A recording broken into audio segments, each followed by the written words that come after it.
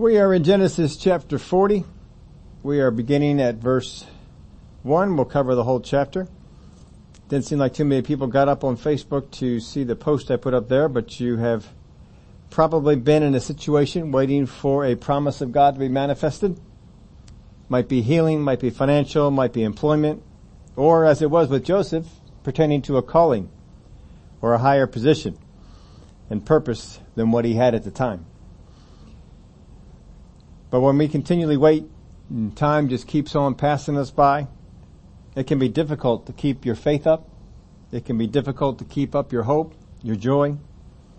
At times you may feel like you are putting on a false face for others so that they see you as you know you think you should be in these areas. But in this state, we are so susceptible to going after something that it seems Joseph did here in Genesis chapter 40. So tonight we're going to see what that was, how it can be harmful, and how do we guard against it. Just to review, because this is a theme we will see throughout the book, the chapters here that are on Joseph, the 4 levels of understanding. There's the 2 lower levels, that is the flesh. I know what Scripture says, I know what it states. There's the mind, soul, or the reasoning level. And that is, I see the concept Scripture is teaching, but we're not having any spiritual understanding on those levels. Then you can almost draw a line there and look at the upper levels. Wisdom, the Holy Spirit shows me how to live what I understand. And revelation, the Holy Spirit opens up my eyes to see more than I can see on my own. Now all people look to understand what Joseph's dream said.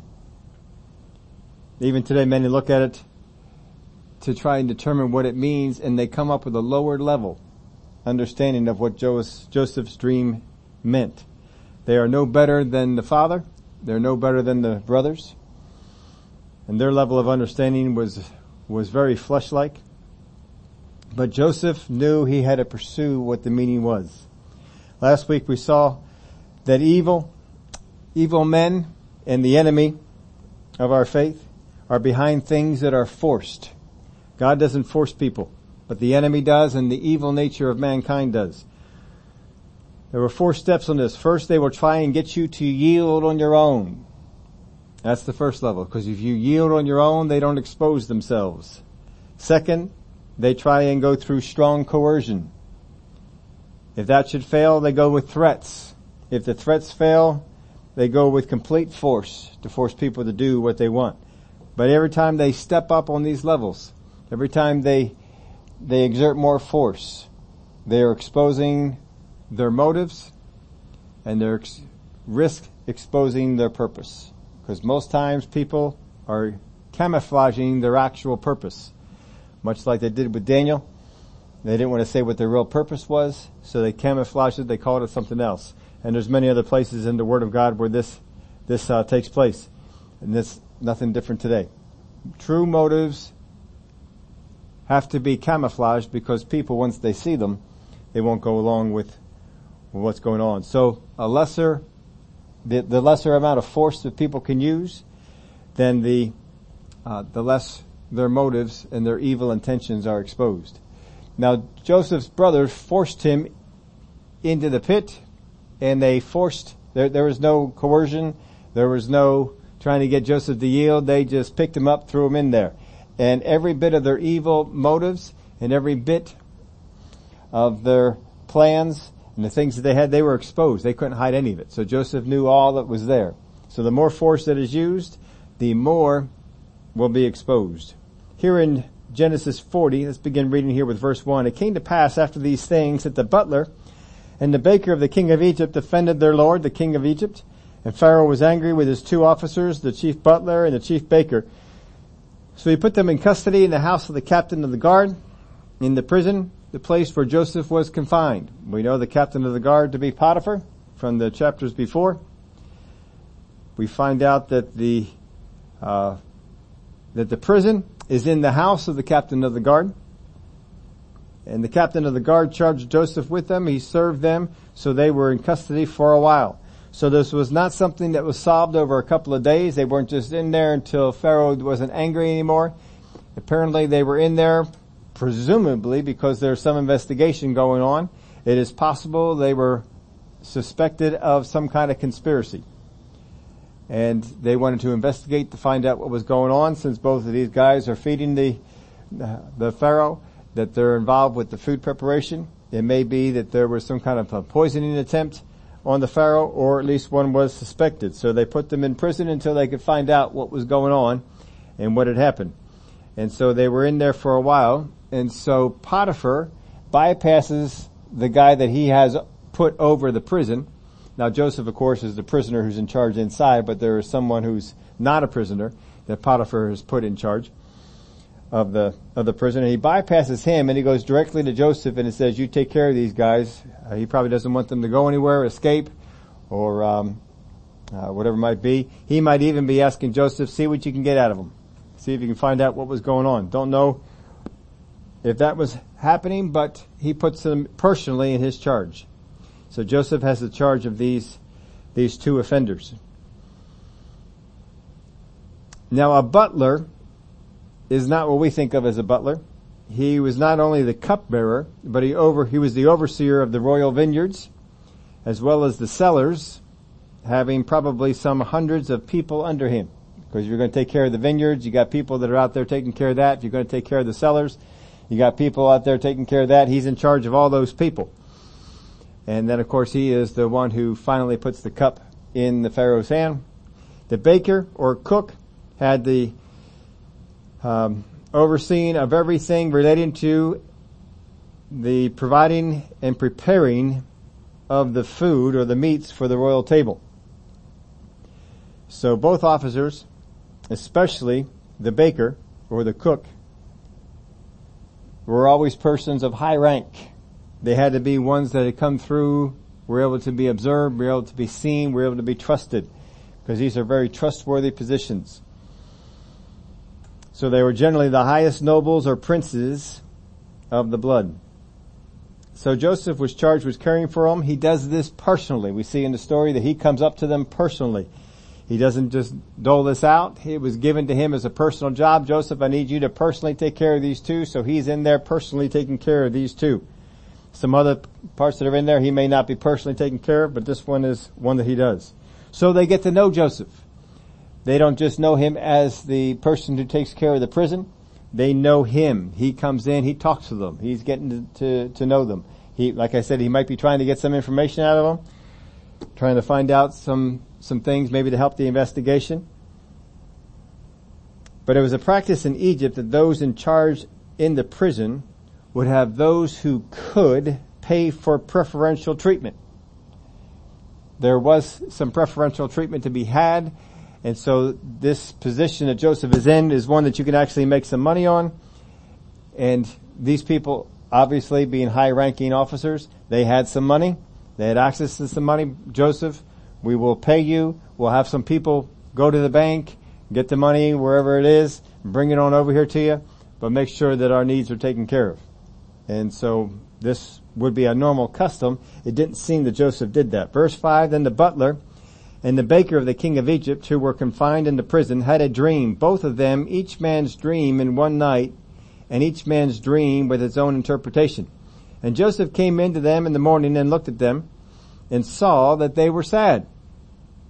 So he asked Pharaoh's officers who were with him in the custody of his Lord's house, saying, now he just said the custody of his Lord's house. So there you see that there seems to be a personal reference to Potiphar. Why do you look so sad today? And they said to him, we each have had a dream and there is no interpreter of it. So Joseph said to them, do not interpretations belong to God? Tell them to me, please. Now, both of these guys have a dream on the same night. Now, we're doing some supposition on this. We are supposing that there was a conspiracy, but there was something that had gone on that offended Pharaoh or that caused him to be suspicious of a thing to bring him harm. And these two seem to be at the center of it. And so he brought these two in. If there was a third person, if there was a fourth person, we don't know about it, they would have been brought into prison too. It's these two that seem to be in play. So if you got two guys that are in there, were doing some kind of investigation, and that seems to play out in the rest of the story because we have one of them being restored and one not being restored. So it seems that whatever investigation they do, they figure out that one of them was guilty and one was not. So you've got two people in the prison. One's guilty, one is not. We suppose that their investigation was true and that it came out with the truth. Maybe their investigation was faulty. There was no one at fault, but they decided to blame someone. Don't know about any of those things going on, but you got the two guys in prison. If you got two guys in prison, you're both in prison because something has gone on. We're investigating to find out. If you didn't do it, who do you think did it? I mean, pretty much you've got to narrow down. If it's just the two of us that may have done this, I know it had to be you because it wasn't me. I didn't do it. So it had to be you. So there instantly could be some distrust between the two, but either they got over that, or maybe there wasn't a reason to be there. Maybe they're both guilty of it, and they're wondering if any of them might get off. So we don't know exactly about all that, but in the morning they wake up and they begin to talk about each other about the dream. This dream was very disturbing to them. They were very bothered by this dream. But they begin to tell it to each other. Upon telling it to each other, they find out these dreams are extremely similar. If you wake up in the morning in prison, and the guy you were put in prison with has a dream that is extremely similar to one that you have, how many that would get you alarmed? That would get you, what's this mean? How is it that we both could have a dream on the same night? We both know that it means something, and both dreams are extremely similar. There's a lot of the same aspects in this. So their sadness may be because of this, and maybe because something is up, but I don't know what it is. Joseph comes in, and it doesn't mean when he says he sees they were sad that these people were happy all the time. Remember, they're in jail, they're suspected of something, and investigations are going on. They're hoping to get out of this, but if they don't, they know that a possibility of this is that one of them or both of them would die. That could make an unsaved person sad just by that. But they were either sadder than normal, but something changed on their face. Somehow they were not looking quite the way they normally do. And so Joseph notices that because he is instructed to watch these guys. He knows what they look like each morning. He's trying to observe things about them. So they say we had a dream, but there's no one around to interpret it. It doesn't seem like they did any asking around, but maybe they just assumed we were here in prison. There's no one here that interprets dream in prison. If we were outside the prison, the king has people who interpret dreams, and we could have gone to one of them, but we can't go to them because we're here in the prison. So it may be something along those lines. And so Joseph just says to them, do not interpretations belong to God? Tell them to me, please. You'll notice that Joseph is extremely quick to say, come on, tell me the dream. God knows the interpretations of dreams, so tell me the dream. If you have never interpreted dreams for any other person in your life, would you be this quick to jump in? Now we don't know that Joseph has had any more dreams than the two dreams that he's had. And we don't know that anyone has ever brought a dream to Joseph. It's not in the scriptures about him. The reason for that may be is that if Joseph did that, if he became a person who could interpret dreams, there was no dream significant enough to make the Word of God. There were just dreams that came up and he interpreted them, but they had no purpose as far as Joseph's purpose was, the plan of God was for Joseph. It had no purpose as far as God was concerned, so they're just bypassed. And they're not in Scripture. But it would seem that something probably happened along the course of Joseph's time here in that he is hearing dreams and interpreting dreams because he is very confident to say, come on, tell me the dream. God has the dreams. Very confident that God would tell him what the dream would mean, and the quickness with which he interprets these dreams is rather remarkable. So it doesn't seem like he is a novice at this point. But that's all something that we just have to assume. I think is a pretty safe assumption. But anyway, both men have similar dreams on the same night. Now it might be the two dreams that really gets Joseph's attention, because he's been tied into this pattern of two, because his own dreams was a pattern of two. Now all of a sudden we got this other pattern of two.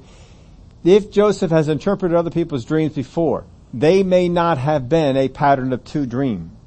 It may have been a single dream and he just interpreted it. But now we have two dreams, and Joseph might be thinking, this might have something to do with helping me understand my dream.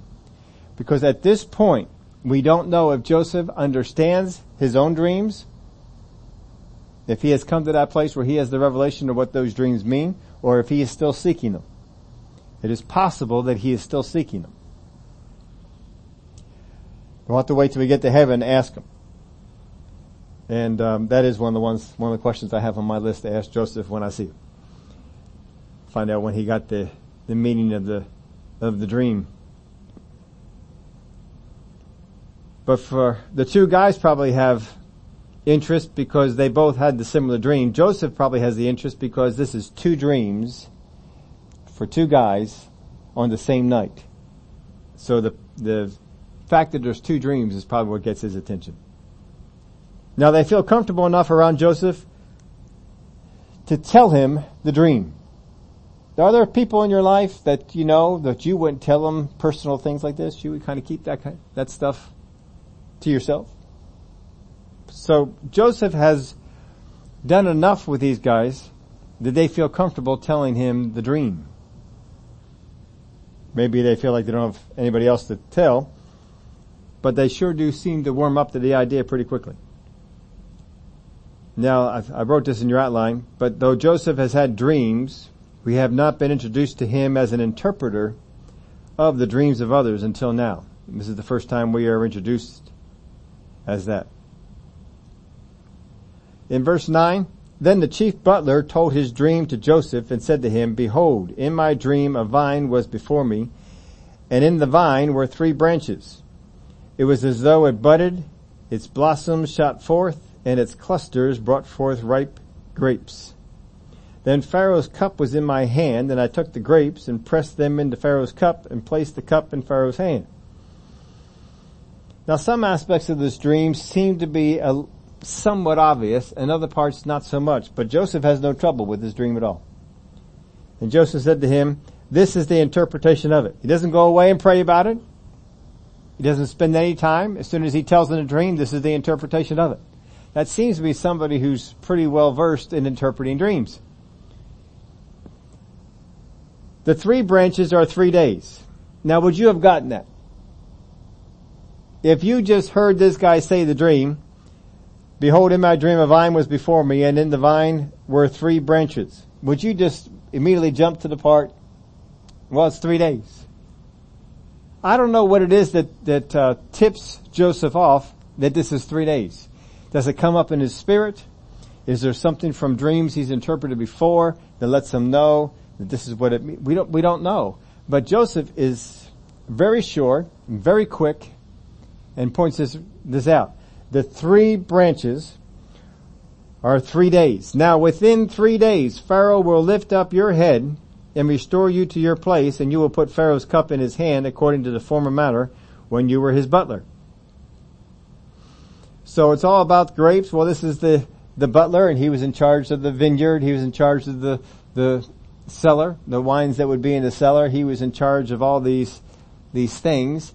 But the end result was he would put the cup in Pharaoh's hand. And so we have the 3 branches. In the vine were 3 branches. It was as though it budded, its blossoms shot forth, and its clusters brought forth ripe grapes. Then Pharaoh's cup was in my hand. And I took the grapes and pressed them into Pharaoh's cup and placed the cup in Pharaoh's hand. Now there we have the hand being emphasized. When you are in service to someone, especially in this area, your hands are the things that are being used. So the fact that his hands are involved tells Joseph this person is getting restored back into what they were doing, and he sees the branches as that's going to happen in 3 days. He's been there for a little while. And he says, in 3 days you're going to be restored, and you're going to once again put the cup in Pharaoh's hand. Then he goes on in verse 12, and Joseph said to him, this is the we got to go a little bit further down. Verse 14.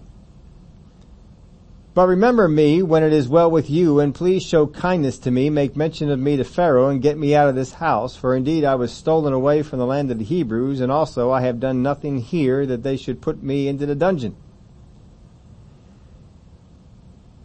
So he's done him a favor, and he's asking for a favor in return. Alright, you're going to be restored. Now this dream, the butler knew this dream means something. He knew it was important, he just didn't know why. He was struggling to get the interpretation. Joseph does not struggle. Joseph gives it right to him. And then he says, now look, when you are restored, I know you're going to be restored.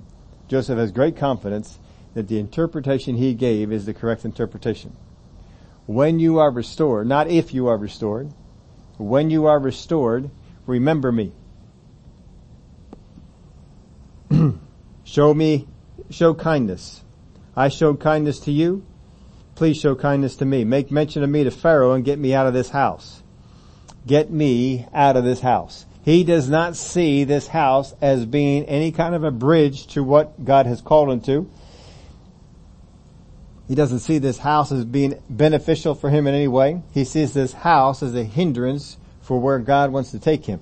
He knows some of the things that his future holds. Being in the prison, this is not part of it. I need to get out of the prison. He's beginning to think that as long as I am in this prison, I will not fulfill what God has told me to do. So I need to get out of this prison. So he says, when you get to Pharaoh, remember me and get me out of this house.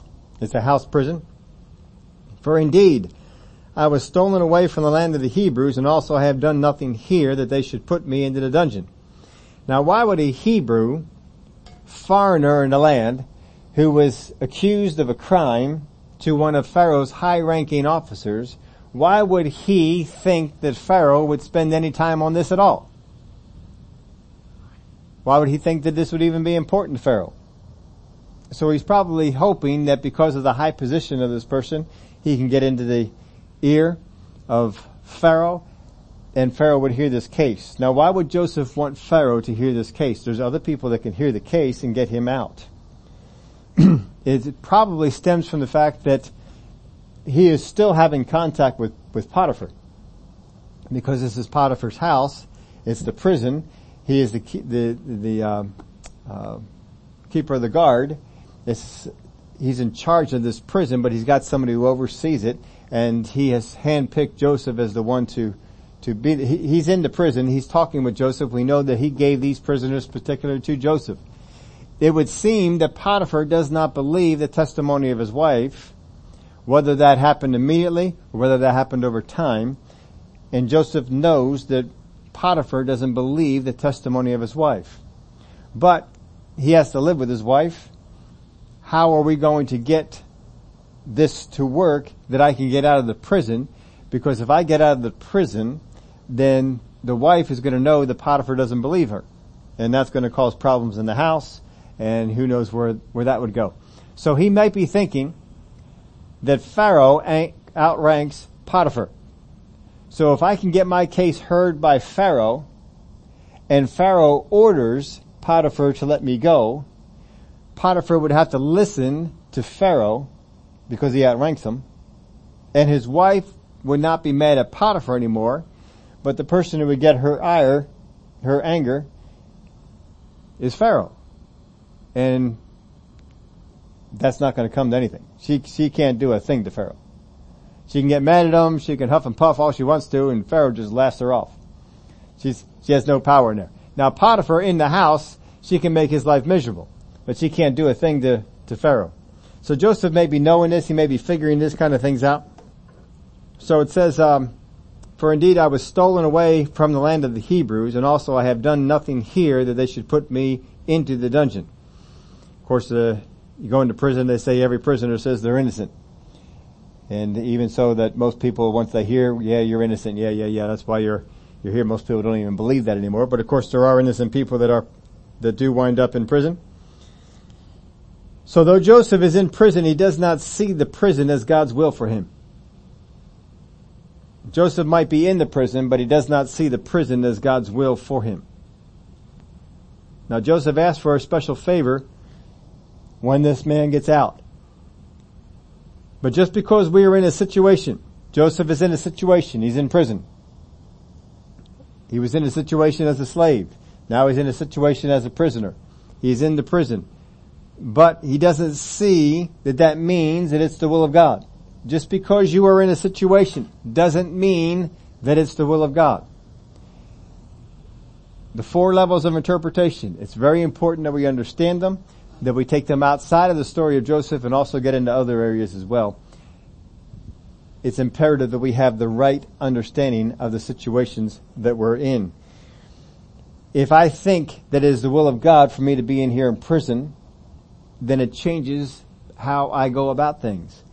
If I think that it is not the will of God for me to be here in prison, it will also change. So he says, mention me to Pharaoh.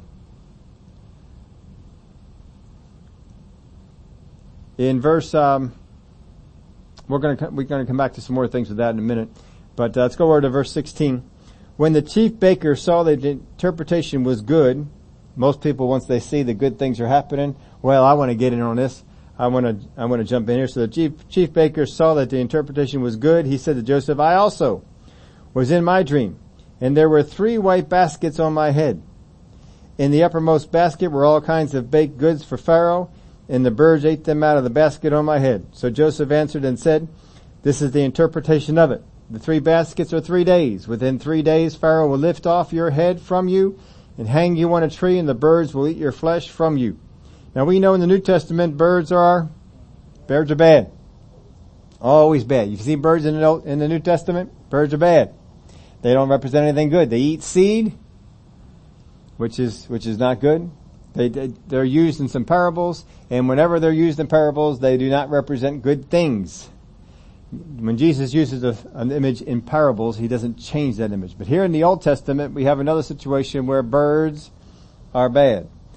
Now, if you were Elijah, birds are good, because birds came and fed you. That was good. But here, birds are bad. So the chief baker tells his dream, and Joseph answered, he said, doesn't go away, he said, let me pray about it. He doesn't seem to try and soften the blow. He just as easily delivers bad news as he delivers good news. First time he delivered good news, no problem. Here's the good news. Second one, here's the bad news, no problem. Here's the bad news. You're going to die. And that's it. I mean, that's no fanfare. This is the interpretation of it. The 3 baskets are 3 days. Well, that's similar from the other one.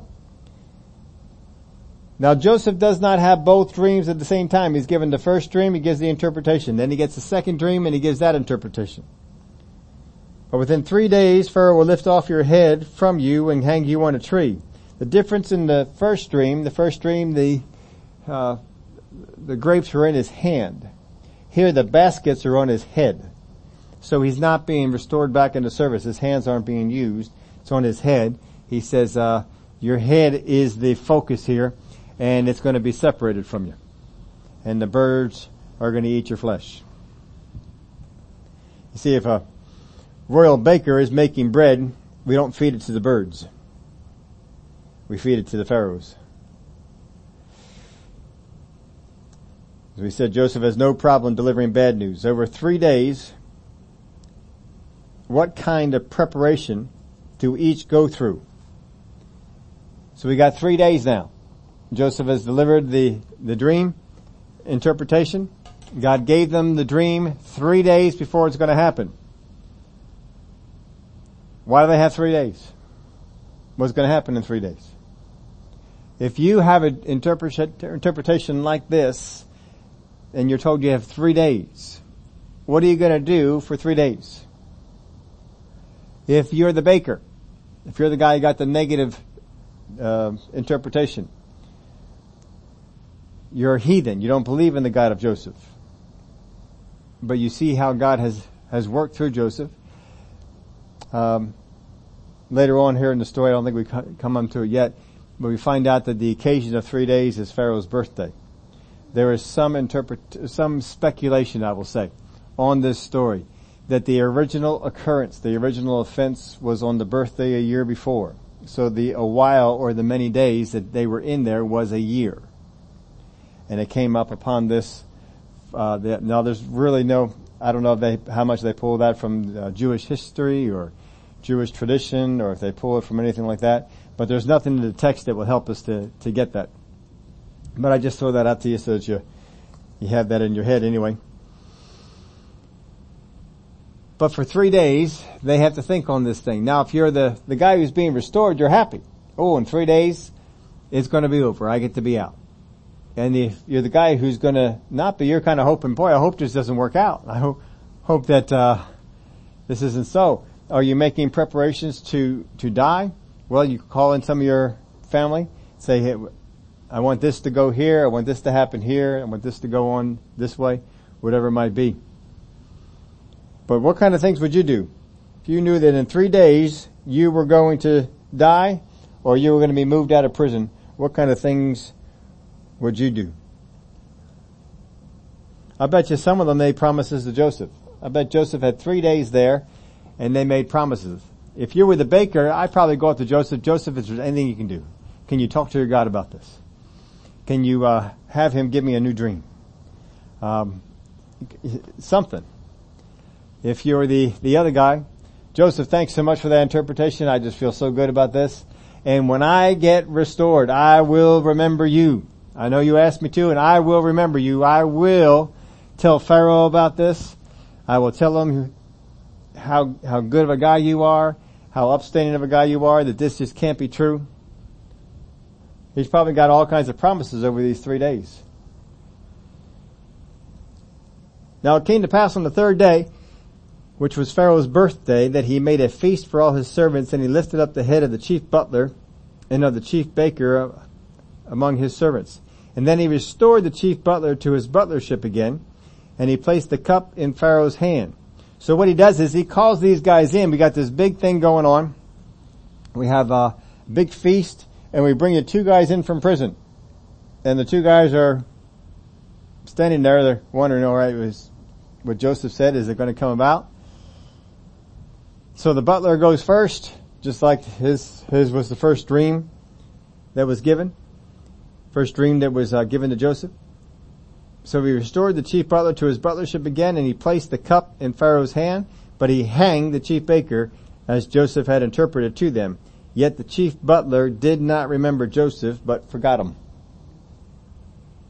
So Joseph is forgotten.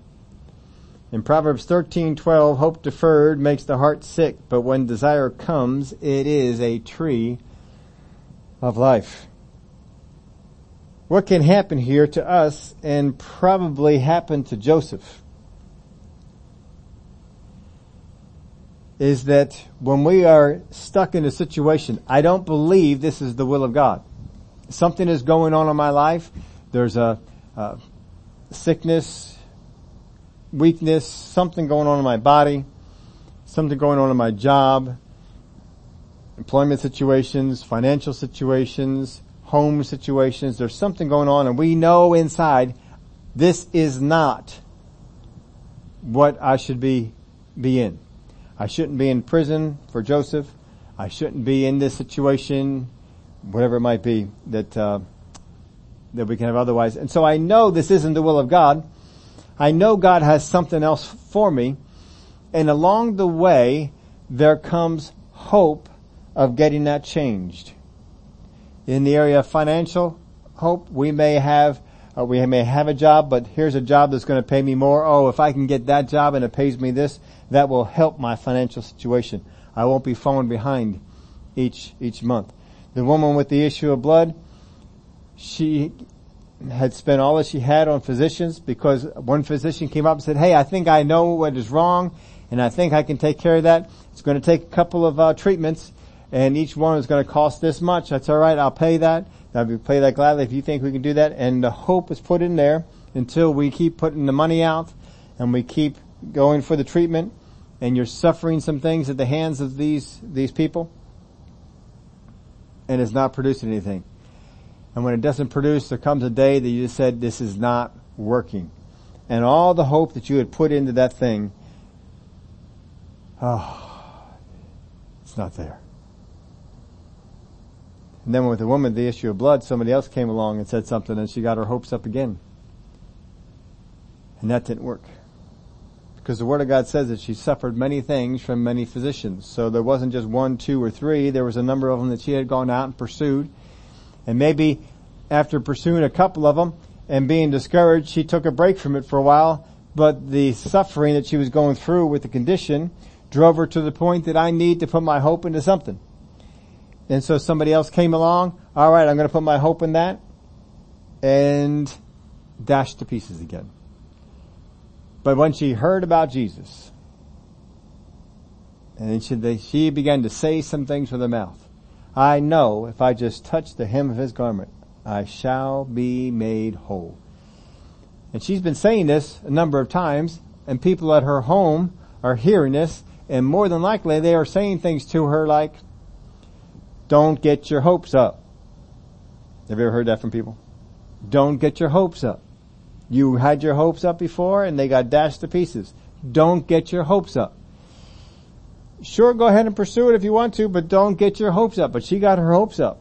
She said, if I just touch the hem of his garment, I know I shall be whole. Well, you go on out there, you check it out first. Just stop being so sold out on this thing. I don't want to see you hurt again.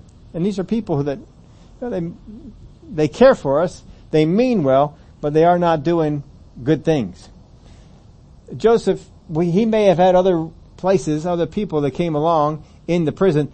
This is not the prison for riffraff. This is the professional, so to speak, prison. You're going to have people that are in high type professions that are coming through here, and Joseph is taken care of. We're not looking at the riffraff on the street.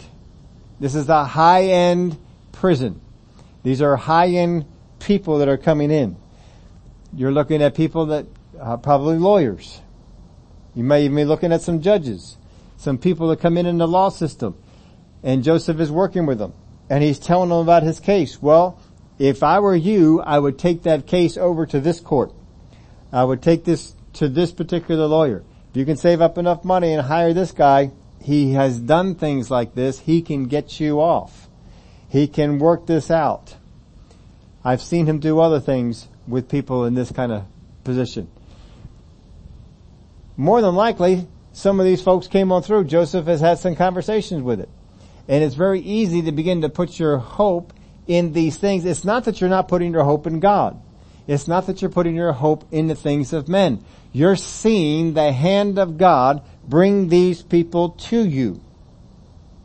Just like with the woman with the issue of blood. She may have said, God has had me find so-and-so that they can administer this cure, they can do this particular thing so that I can get healed. She can see the hand of God behind that. Joseph could see the hand of God behind some of these things. And even here, all right, maybe the people that came before, maybe some of the lawyers or the judges or the people he talked to before that he was thinking, I don't know that he did, I'm just saying maybe he did. He's thinking, God maybe have sent these people to me to help me get out of this, because until I get out of this, I can't get into the thing that God wants me to do. So certainly he wants me to get out of this place, out of this thing, and maybe those things didn't work. And now here's someone who actually has Pharaoh's ear. And Pharaoh can pardon me from this whole thing and take care of the whole mess. Surely God has sent this, and God even gave them dreams. Why would God give dreams to heathen people? Why is God giving a dream to someone like this? They don't worship God. They're probably Egyptian idol worshippers. They're in Pharaoh's court. More than likely they would have to be. Why would God do it? So if you're Joseph, can you not see the hand of God? God gave these dreams to these guys that are in my care. One of them's going to be restored. Certainly Joseph was within reason to say, look, when you get to Pharaoh, tell him about me. Don't forget. And he's probably seen, this is the hand of God. Have you ever seen the hand of God on a situation that you're in that you know needs to be changed, and you're seeing things miraculously come about. How in the world do these two guys land in my prison and are put in my charge by Potiphar? And I come in and God gives them a dream and I have the interpretation. This has got to be the hand of God. And we can see things go on in our situation. We can see things go on in our life. And I can say, God certainly has ordained this. God certainly has ordered these things to come about to get me out of this place. And to put me where I need to be, where I belong. But it says that the chief butler did not remember Joseph. He had forgotten him. Just as Joseph had said, in 3 days, he was restored.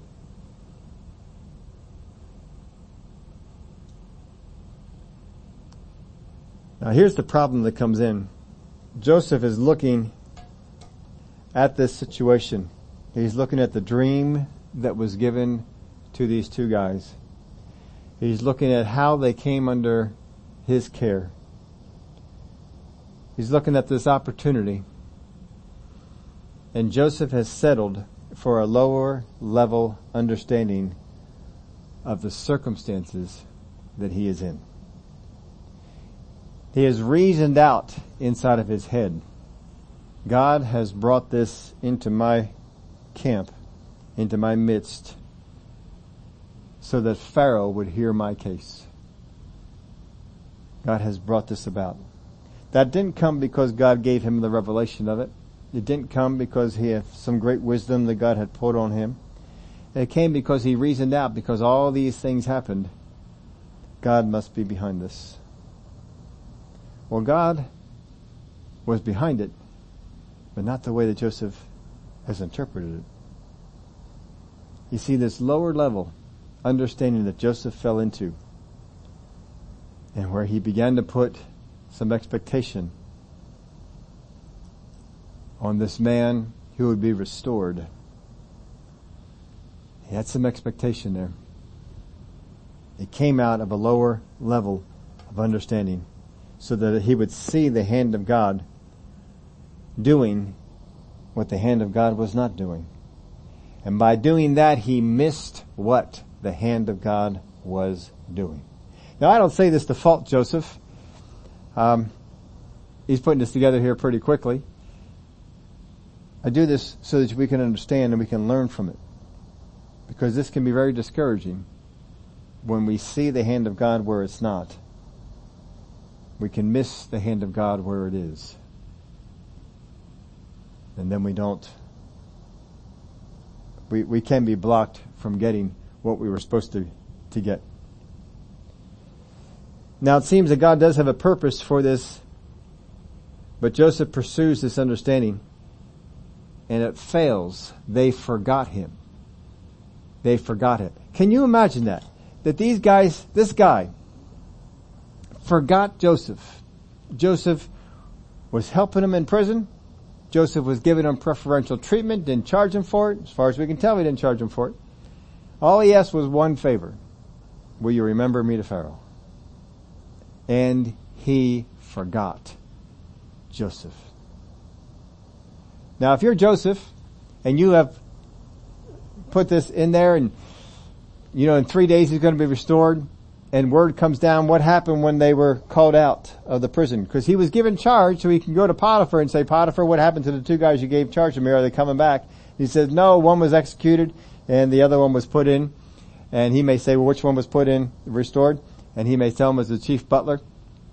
And he knows, he may not have told Potiphar all what had gone on, but he knows, so now the chief butler is there in front of Pharaoh. Are you not expecting that any day now I'm going to be called by Pharaoh? Pharaoh's going to call for me. I'm going to hear a knock.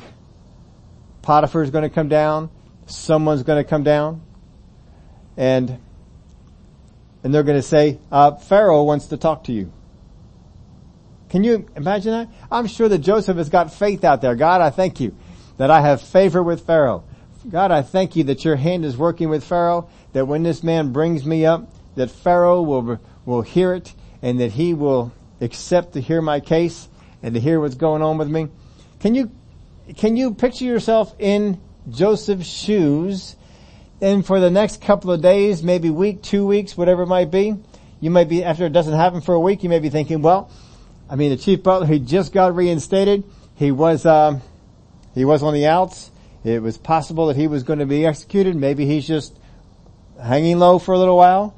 And once he sees that everything is forgotten, then he's going to remember me to Pharaoh. Pharaoh, I just want to let you know. But you see, that's not what was happening, because for the chief butler, we want to put this thing behind us. I am not going to Pharaoh and telling him, hey, remember when you were mad at me? Because I don't want him to remember when he was mad at me.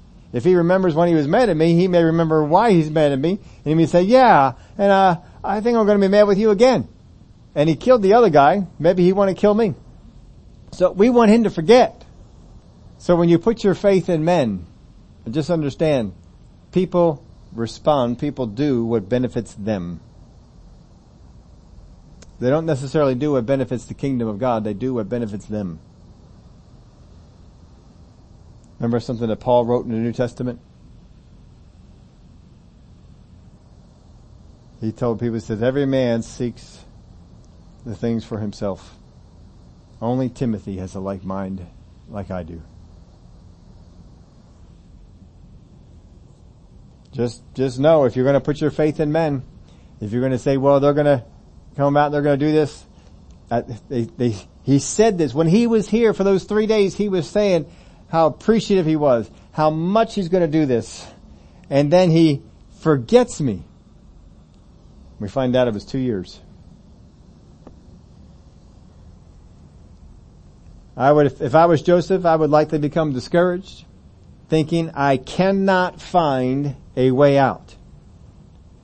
I have tried everything that I know to do. I can't find a way out. Have you ever been in that position? You know where you are. This is not where God wants me. I know this is not a promise that God has for me. I know it. And I've done everything I can to get out of this. No matter what, I still am in it. I'm still hindered by these things physically. I'm still hindered by these things emotionally. I'm still hindered by these people in my life. I'm still hindered by whatever it might be financially. Whatever it is, I'm still hindered by it. I've done everything I know to do, and you get discouraged. This is where Joseph is at. I can't find a way out. Here's the thing, he doesn't need to. But he doesn't know it. Now, we told you this before. I don't see that God had a plan for Joseph's life. Joseph, I got a plan for you. But in order for me to accomplish this plan, you got to be sold and become a slave. And then after that, you're going to be falsely accused and sent to prison. And you're going to be in prison for a while. It's going to take a long time for this to come about. But I need you to do it. Because the only way that I can get you in front of Pharaoh is to have you land in his prison. I don't serve a God that's that limited. The reason that this is here is because things were forced. The brothers, through their own flesh, decided to force Joseph into the pit. Then they forced Joseph to be sold. And then the people that bought him forced him to be sold into Potiphar's house. And then Potiphar forced things, and then the wife forced things, and then he's into prison. Everything has been forced on him. God has not directed anything. He has not directed these people to do these things. These people have done it for selfish motives. These people have done it because of anger, because of bitterness, because of unforgiveness. These are all not motivations that God has. God's hand is not in Joseph being sold into slavery, and God's hand is not in Joseph being into prison. But this is where he is. And God is so powerful, he says, no matter what man does to stop the plans I have for you, I will bring them about. No matter what it is. I don't care what men try and concoct against you. I will bring it about. It does not mean that whatever crazy things have happened in your life, that God needed all those things to happen because of the good that came out in the end. That is false. That is a low level understanding. That is a flesh level understanding. That is a reasoning level understanding. And if you adapt it, if you bring it into your life, it will hinder you. It will hold you back. It will cause you problems. We basically went through this entire story for one phrase here at the end. And I have it here for you now if you want to fill in these blanks. A flesh or reasoning level understanding of spiritual principles or events can only empower us to pursue God's plans through the strength of our flesh. I'm going to say this to you again. A flesh or reasoning level understanding of spiritual principles or events can only empower us to pursue God's plans through the strength of our flesh. If all I understand is the Word of God through the flesh, through a flesh level understanding, if all I have is a reasoning level of understanding of the things in God's Word, of the principles in God's Word, if all I have is a reasoning or a flesh level understanding of all the events that have happened in my life, then whatever purpose God has for me, the only strength I will have is what comes from my flesh. This is why you see people like the Pharisees, the only way they can pursue anything spiritual is to do it through the flesh. They can't attain these things in the Spirit. They can only do it through the flesh. Paul attained the things he did. The disciples attained the things they did through the Spirit, through the power of the Spirit. And when they met up against the spiritual leaders who were accomplishing things in the strength of their flesh, they got mad, they got angry because they couldn't stand up against it. They couldn't stand up to the wisdom of Stephen. They couldn't stand up to the teachings of Paul. They couldn't hold a candle to the revelation of Jesus and the power with which he worked and operated in. And so they had to come up with something in the flesh to come against them. So they would come up with false witnesses. They would come up with false accusations. They would come up with questions that were trying to pull him down and expose him. But see, he was operating in a spiritual level of things and accomplished these things this way. Don't be tempted to weaken yourself in what you are doing. It is so important that we pursue the Word of God and get the in-depth understanding of it. Don't just be satisfied with a flesh level understanding of whatever the Word says. Don't be satisfied with a reasoning level of what the Word says. Because if you are, the only thing that will empower you to accomplish what God has called you to do is that reasoning or that flesh level of understanding. That's it. You've got to press in. You've got to get the understanding of it to be empowered to do more. Daniel pressed in to get the spiritual understanding of what was going on. Paul went away to press in and get the spiritual understanding of what the Lord had revealed to him and what the Lord had shown him in the visions that he had of the church and what was coming about. So many others in the Word of God, they pressed in to find out, what does this mean? Because a flesh level strength is inadequate and not up to the task of accomplishing what God has for you. David had to do the same thing, as we've been looking at David on Sunday mornings. David had to get beyond a flesh level understanding, which is all Saul was able to operate in. He had to get beyond that, because if he's going to accomplish something spiritual, if he's going to accomplish the purpose that God has for him, he's got to have a better understanding of his God. And so he pressed in to understand his God better, and he operated at a higher level of understanding, so much so that God says, this is a man I can work with. This is a man I can work through. And he says, you will always have someone to sit on the throne. The enemy's desire is for people to settle for this flesh level understanding, as it will lead to discouragement and failure, and God will be blamed. That's got to be just something he just absolutely loves. He's going to lead the people in the church to a flesh level understanding of the Word of God. They're going to try and go into the battle with a flesh level understanding, not succeed, and get mad at God. They're going to get discouraged because they don't seem to be making any headway. And they're going to get mad at God. Not the devil. They're not going to get mad at themselves for not pressing in and understanding things better. They're going to get mad at God because they feel discouraged and because they feel like a failure. God will get the blame. If you're going to access God's power in your calling or operation, you have to access the spiritual meaning of the Word of God empowering you to do it. The more you understand the spiritual power behind the Word, the more you are empowered to accomplish what God has, and the things that the enemy sets up will not hold you back. They won't hinder you.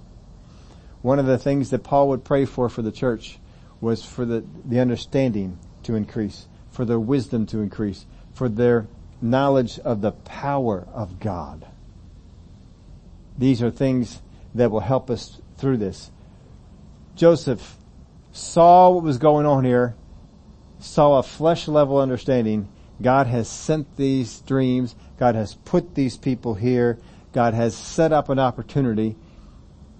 When you see Pharaoh, remember me to him. I need to get out of this place. If I'm going to accomplish what God has for me to accomplish, I need to get out of this place. God didn't need Joseph to be in the place, and God didn't need Joseph to get himself out of the place. But the whole time that Joseph is in the prison, God is getting him ready for what is to come. Because here we are a couple of years before he's going to be brought to Pharaoh to interpret some dreams. And something we see inside Joseph that we had never seen in him before is that he is an interpreter of other people's dreams. He's an interpreter of other people's dreams with great confidence in that interpretation. And he's demonstrated it to some of the people in Pharaoh's court. And when the time has come, the people will remember. But Joseph doesn't know this. I don't know if over the next couple of years if Joseph comes to this understanding. I don't know that he ever does. But if you will settle for a flesh level understanding of what is happening around you, it will hinder you where you want to go.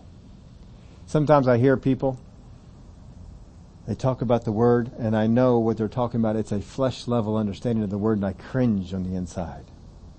I hear sometimes pastors in churches stand up and teach a flesh level understanding of a passage of Scripture, a reasoning level of understanding of a passage of Scripture, and I cringe inside. Why are you not pursuing something higher? Why are you not trying to understand the wisdom and the revelation level of understanding on these things? Why are you settling for something so low? Because if you teach this to the people, all you have empowered them with is flesh tools. But the weapons of our warfare are not carnal. They're not fleshly. They are mighty through God. But not if we settle for a lower level of understanding. As good as Joseph is, it seems here, he settled for a lower type of understanding, and it hindered him. When Joseph first told the dreams he had to his family settled for a flesh level understanding of the dreams, and it hindered them, and it caused them problems, and it made them see issues where there were no issues, and it drove them to do things that were not in the plan of God. And this is what will happen to Christians. No matter how well-intentioned and no matter how good-natured about it, we have got to press in and understand the things in the Word of God from a spiritual level. I cannot be just content with a flesh level or revelation level understanding. You want an example of this in the New Testament? Jesus one time told the disciples, beware of the leaven of the Pharisees and of the Sadducees. And the Word of God tells us that they reasoned in themselves, it is because we forgot to take bread. And Jesus turned to them and he says, do you really think, I'm paraphrasing, do you really think that what I'm teaching you about is based on the fact that you forgot to bring bread? Do you not remember the feeding of the 5,000 men? How many basketfuls were taken up? And the feeding of the 4,000 men? How many basketfuls were taken up? And then he says to them, do you still not understand? See, they had settled for a flesh level understanding of the things that Jesus said. And Jesus knew this is going to hinder you. This is going to hold you back. You can't hang on to that. You've got to go after something more. And the same call is for us. When we sit and we read the Word, there's many people that have taught us flesh level understanding, reasoning level understanding of the Word, but they never pressed in to get the revelation. The most important thing in your life is the wisdom and revelation knowledge of the Word of God that you have, because that will empower you to take on what God has called you to do with spiritual power. Flesh level, reasoning level, you're going to take it on in your own strength. And you will not be able to accomplish what God has called you to do in your own strength. Joseph, for all these years, it seems like he's going in the wrong direction for what God has expected of him, called of him. It seems like he's going in the wrong direction. His eyes are looking for a way out. He seems to find one. He puts his hope in it. And that hope is dashed to pieces because it says that they forgot. He forgot about Joseph. The enemy is trying to discourage you. He's trying to get you to not develop. He's trying to get you to not overcome. But do not ever look at how much time you are in a situation that you do not feel you need to be in and you do not feel is helpful for you. Stay in the place where you're developing what is on the inside, the character of the person on the inside. The joy, the faith, the patience, confidence, all these things. And God will help. God will empower. Father, I thank you for the power that comes into our life as we receive revelation, as we receive understanding, as we receive wisdom from you. The devil is trying to substitute flesh level and reasoning level understandings of the Word of God.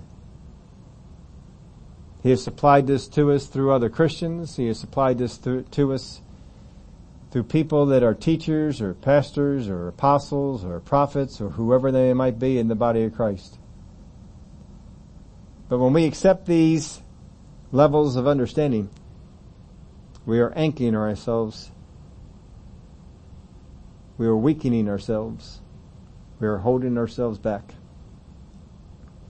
The devil loves it because he knows we will then go out and try and do the thing that God called us to do, empowered only by natural means. And we will not accomplish what is supernatural with what is natural. But Joseph will accomplish some things in his life that are supernatural, and he will do it with ease because he goes after it with the supernatural wisdom and revelation that comes from God. I thank you that that same thing is available to us. We give you the praise and the glory for it in Jesus' name. Amen.